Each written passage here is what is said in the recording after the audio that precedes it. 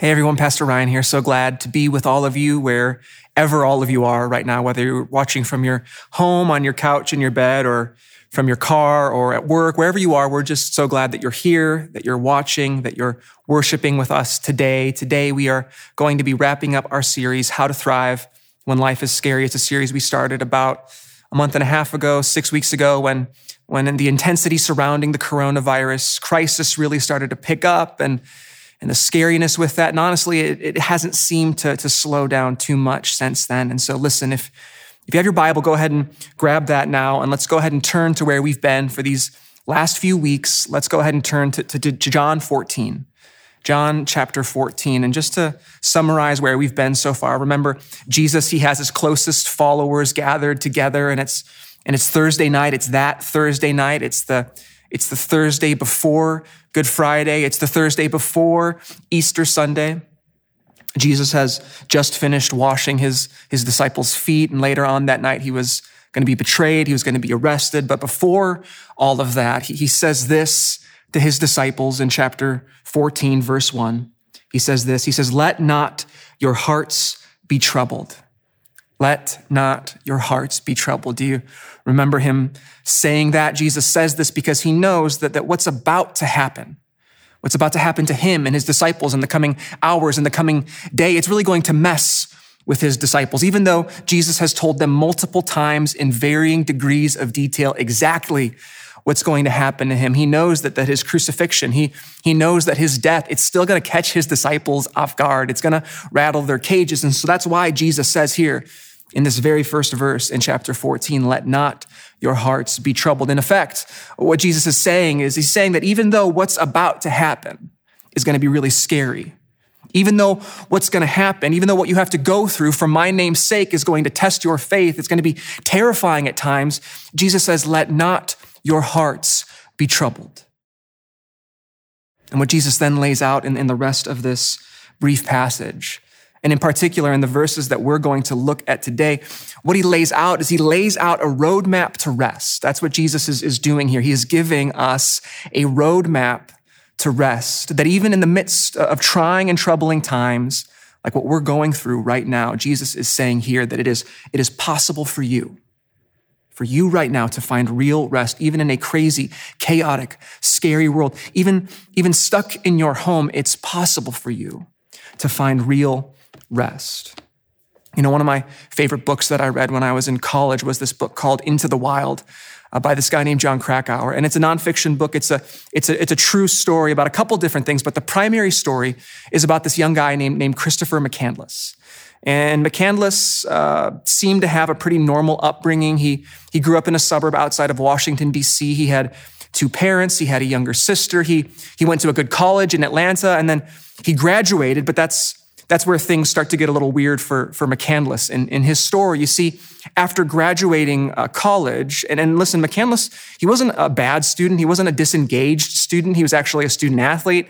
When he graduated near the top of his class. But after graduating, though, he did something really confusing. He did something that most of us would see as really counterintuitive. After graduating, he donated the remainder of his college fund. He had something like $25,000 left over in that college fund. He donated most of it to a charity, and then he stopped talking with his family entirely, totally cut off communication. And then he just started wandering around the western half of the United States. And Krakauer, the author of the book, he retraces McCandless' steps. He explains how he went from place to place, just wandering and meeting new and different people. And instead of spending his time, though, and his effort collecting things or money or trying to build a career, it seemed as though that he was just intent on collecting experiences. And ultimately, as you're reading the story, it seemed like he wasn't just going after new experiences. He was looking for something bigger, something like a larger life-changing experience. And in the book, it becomes pretty clear pretty quickly that McCandless, he's looking for answers to questions that he had, that he felt like modern life with its structures and family life and career and its plan and its path had failed to answer. And so he's out meandering around the country. He ends up losing his car in this flash flood, but that doesn't stop him. He then starts to hitchhike everywhere. And after a while, he begins to journey north. He thinks that what he's looking for, that what he's searching for is going to be found up there in Alaska, in the wilderness, away from civilization, away from people, in isolation. And so that's what he does. He heads up there. He hitchhikes his way all the way up to Alaska. He heads into the wilderness. He starts to hike into the wilderness. And while he's there, he finds this abandoned city bus in the middle of the woods. He sets up his home in this bus in the Alaskan wilderness. He names the bus the Magic Bus. And according to Krakauer and the journals that McCandless kept at the time, not only did he find the bus, but also supposedly he found what he was ultimately looking for. He found peace. He found contentment. He found rest. McCandless, he wrote this in the journal he was keeping. He wrote, "You are wrong if you think joy emanates principally from human relationships. God has placed it all around us. It is anything we might experience, and I have found it here." And so for a moment, McCandless had found the good life that he was looking for, found the peace, found the rest. But like most good things here on earth, that didn't last for him. And it wasn't but a few months later that life began to get a lot harder for him. His supplies began to dwindle, and he soon realized that this nature that he loved so much, it couldn't care less about him. And as his surroundings beat him down, he soon came to a realization that the peace, that the contentment, that the rest that he found, that it would only mean something if it was shared with someone he loved. After coming to this realization, he prepared to head out of the wilderness to make his way back home. And this after being gone for like 2 years, radio silence, no contact with his family. As he was making his way out of the woods, unfortunately, the frozen stream that he had crossed months earlier during winter had now become this massive raging river in spring, and he couldn't cross over it. There was literally no way out. He was trapped. And so with limited food, he began to forage the forest for roots and plants and anything that he could find that he could eat. And mistakenly, he ate a poisonous root.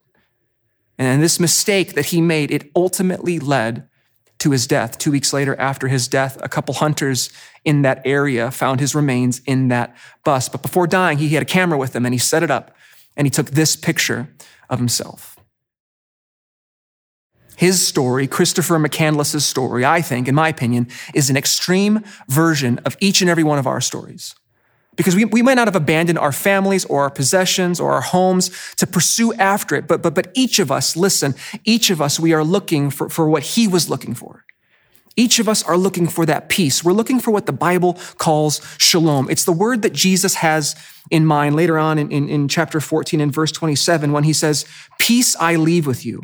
My peace I give you." One way of defining this peace, this shalom, is like this. It is a multidimensional, complete well-being, physical, psychological, social, and spiritual. It flows from all of one's relationships being put right with God, with others, and with oneself. And we don't exactly have a word for this concept in the English language, but for our sake, let's just simply call it rest. And this is the very thing that Jesus is giving us a roadmap to, this rest. And here's what we'll see that Jesus is ultimately saying in our passage today about rest. He's saying this. He's saying there is only one way to find real rest. There's only one way to find real rest. Let not your hearts be troubled. And Jesus said those very words, and then he shows us how to make that our reality. Here's how to find real rest. And so to see this for ourselves, let's jump back into the passage. Let's start at verse 3. We looked at this last week. Remember, Jesus has called his disciples to believe in God. He said, believe in me also, that he's going to prepare a place for them, a home for them. And then let's pick it up in verse 3. Jesus says this, he says, "And if I go and prepare a place for you, I will come again and will take you to myself, that where I am, you may be also." And then Jesus says this in verse 4. He says, "And you know the way to where I am going." And then what's his disciples' response to this statement? Well, we only hear from Thomas. And he says this, Thomas said to him, "Lord, we do not know where you're going. How can we know the way?" How can we know the way? I just want to stop for a moment. I want to talk about Thomas because here's my hot take on Thomas. I think we have completely and totally mischaracterized poor Thomas here. Chances are, if you've heard of Thomas, and he's one of Jesus' disciples, by the way, just in case you didn't know that, just in case you didn't pick that up. But if you've heard of Thomas, chances are you've heard him called this, Doubting Thomas. Doubting Thomas. And why is he called Doubting Thomas? Well, he's called Doubting Thomas because when Jesus showed up later on in the Gospels and revealed himself to the disciples after the resurrection, Thomas wasn't there. And when he came back from wherever he was, he didn't believe that the disciples had actually really seen Jesus. That's why he's called Doubting Thomas. Now listen, I don't know what Thomas was doing that put him outside of that room with the other disciples when Jesus showed up. Like maybe Thomas was just out making a coffee run. And he's just being a really nice guy, because that's actually who Thomas was. He was nice guy Thomas, not Doubting Thomas. And if it had been any of the other disciples who were selfless enough and brave enough to go out into the public and get coffee for everyone, they would have reacted just like Thomas did. Thomas probably walked into that room and was like, what, you guys think you saw Jesus? No. You guys have been cooped up in here way too long. Quarantine is messing with your minds. You didn't see Jesus. You're going crazy. Here, Peter, take your latte. Just snap out of it. That's probably how Thomas responded. And it makes sense. But then here in John 14, in this account of Thomas, some people might think that he's the dumb one.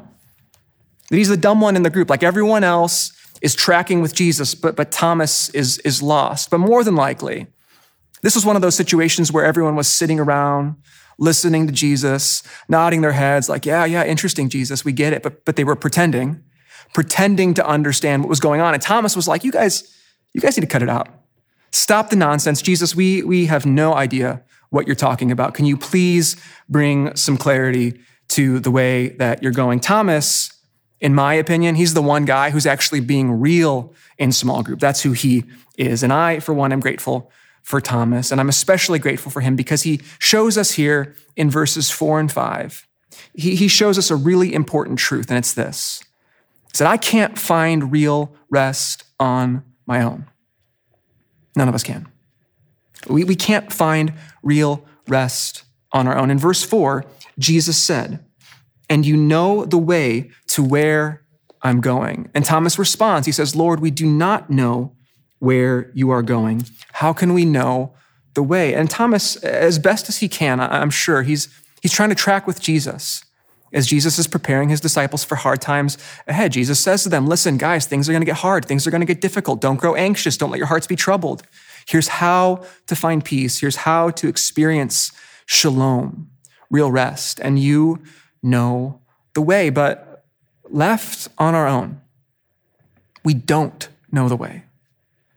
On our own, in our own strength, we can't find real rest, true peace, true shalom. It's going to evade us if we search for it on our own. If we try to acquire it in our own strength, in our own power, it's like grasping sand. The harder we squeeze, the more we'll lose. We'll be like Christopher McCandless marching out into the wilderness only to be left alone and isolated, and it leads to death.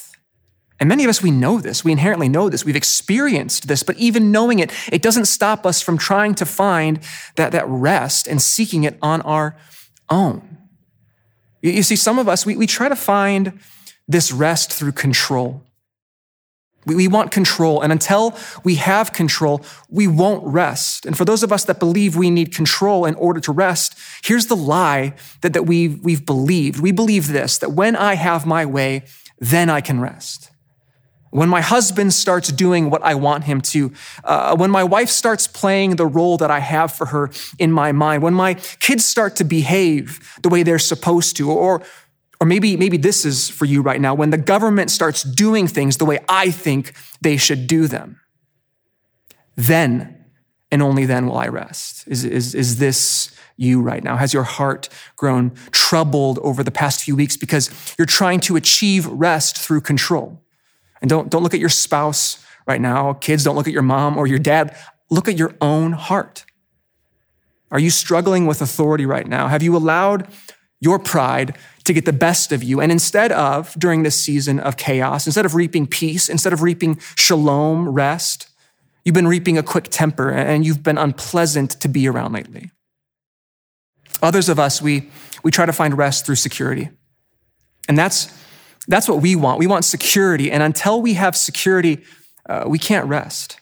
And for those of us that think we need security in order to rest, the lie that we've believed is this. We believe that when I have more of whatever, you fill in the blank, when I have more money, when I have that spouse, when I have that certain house or that nicer place, when my body looks a certain way, when I have that job, or when I have that promotion, or when my bank account looks a certain way, whatever it might be, when I have that thing, then and only then can I rest. And so maybe control, maybe that wasn't your thing, but this is where you're at. This is where you're struggling. You're struggling with security.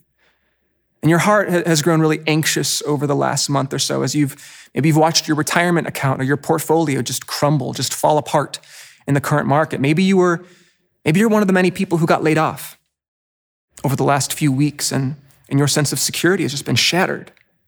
Maybe the tension and the chaos of this season being cooped up at home, maybe it's put some major stress on your relationships with your spouse, with your kids, with your parents. And where you once found a sense of security, now you're missing that. It's gone.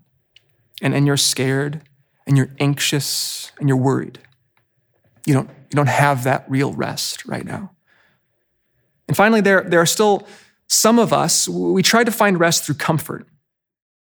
That's what's driving us when we get up in the morning. We're driven by comfort. And until we find comfort, we believe we can't find rest. The two, comfort and rest, they're like synonyms in our mind. And for those of us who are in this camp, those that believe comfort is essential to rest, here's the lie that we've bought into. We believe this, that when my desires are satisfied, then I can rest.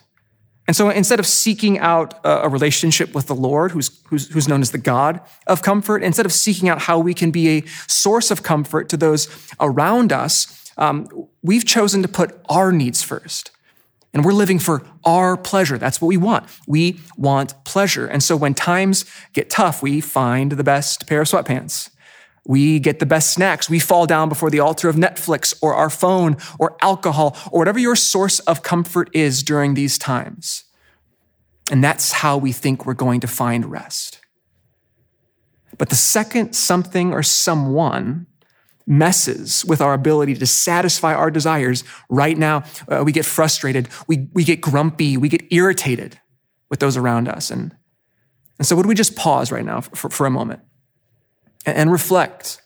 How have I been trying to find rest? Ask yourself that question right now. How have I been trying to achieve rest on my own? Has it been through control or security or comfort? Maybe something else?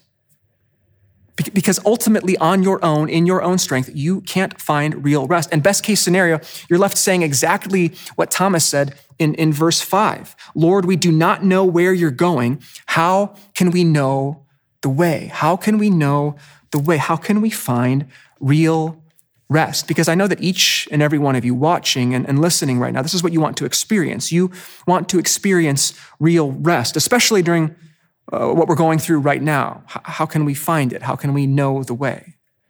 And thankfully, Jesus doesn't leave us hanging. He shows us the one way we can find real rest in the here and now and in the world to come. Let's look at verse 6. Look at what Jesus says. Jesus said to him, I am the way and the truth and the life. No one comes to the Father except through me. No one experiences real and lasting rest except through Jesus. Jesus is the only way to find real rest. Jesus and Jesus alone is our only source of real rest. He is the way, he is the truth, and he is the life. All of our other ways, control, security, comfort, whatever it might be for you, all of our other ways, they are built on truths that promise life. But the thing is, those ways are ultimately not built on truth. They're actually built on lies. And because of that, they will never, ever deliver on their promise of life. And instead,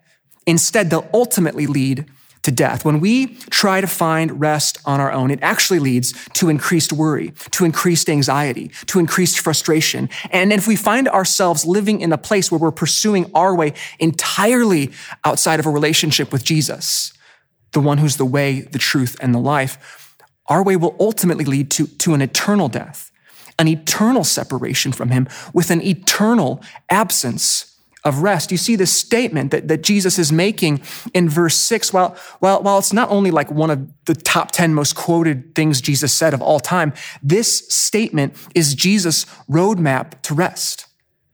That's what it is. And if God's Spirit has been convicting you right now during our time together, that you've been pursuing rest in your own strength, in your own way, let me encourage you now to listen. Would you listen right now? And would you follow Jesus' way? How do we find real rest? Well, the first thing that I need to do is I need to give up control to Jesus. Stop trying to fight for control. Stop trying to do things your own way and submit yourself to King Jesus. Submit yourself to his authority. He is the way and the only way to real rest in the here and now and in the world to come. And for some of you listening, you've never done this. You've never bent your knee before Jesus and yielded all authority and all control to him. You've never placed your faith in the finished work of Jesus Christ. You've never placed your faith in his perfect life lived for you. He lived the life you couldn't live.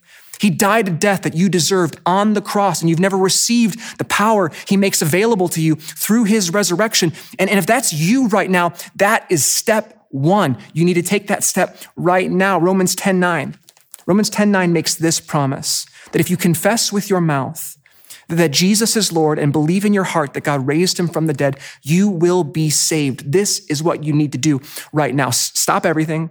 Pause the video. You don't have to continue watching. I don't care. Just get on your knees.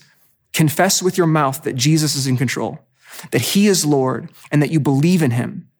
And when you do that, God promises in his word that you will be saved. He promises peace. He promises shalom. This is step one to finding real rest. You can't find it if this has not happened in your life yet. Give up control to Jesus. And not only do I need to give up control to Jesus, I need to ground my security in Jesus. Not only is Jesus the way, he also says that he is the truth. He is the truth. And many of us have been grounding our lives. We've been basing our lives, again, not in truth, but on lies. If I just had more money, or if I just had a spouse, or if I just had a nicer place to live. When we base our lives on lies, it's like the foolish man who built his house on the sand. Our foundation is weak.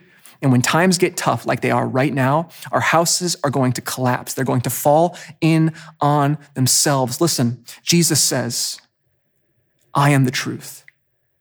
And only he provides us a solid foundation to base our lives on. If we are wanting rest, if we're wanting peace, that shalom that he promises, we must ground our security in him. And finally, I need to get my comfort from Jesus, because not only is he the way and the truth, but he is our only source of life, the delight that we're looking for in pleasure, the delight we're looking for in comfort. When we put on those sweatpants, when we binge watch those shows, when we overeat those snacks, when we drink too much, all of that is fake comfort. It's fake. They promise life, but they never deliver. Only Jesus delivers on the kind of life that we're looking for. Jesus said that he has come that we would have life and have it abundantly. Again, not only now, but for all eternity. Pursue after him and find your comfort in Jesus. The kind of life full of rest and shalom that has evaded so many of us, especially during such a scary and difficult time like right now. It's evaded us because we keep looking for it in the wrong places and in the wrong ways. There's only one way to find real rest, and that way is a person, and his name is Jesus. Would we give up our control to him? Would we ground our security in him? And would we get our comfort from him? And if we do those things, real rest will follow. Let's pray. Father God, we thank you for your word. Clearly, through what your son has said, there is one way to find real rest, and it is through your son, Jesus. Would you forgive us for trying to pursue other means of rest, trying to seek it through our control or security or comfort? And would we turn to Jesus, acknowledging that he is the one way? Would we repent of our pride? And would you give us faith to give up control, to ground our security in him, and to find our comfort in Jesus? We pray this in his name. Amen.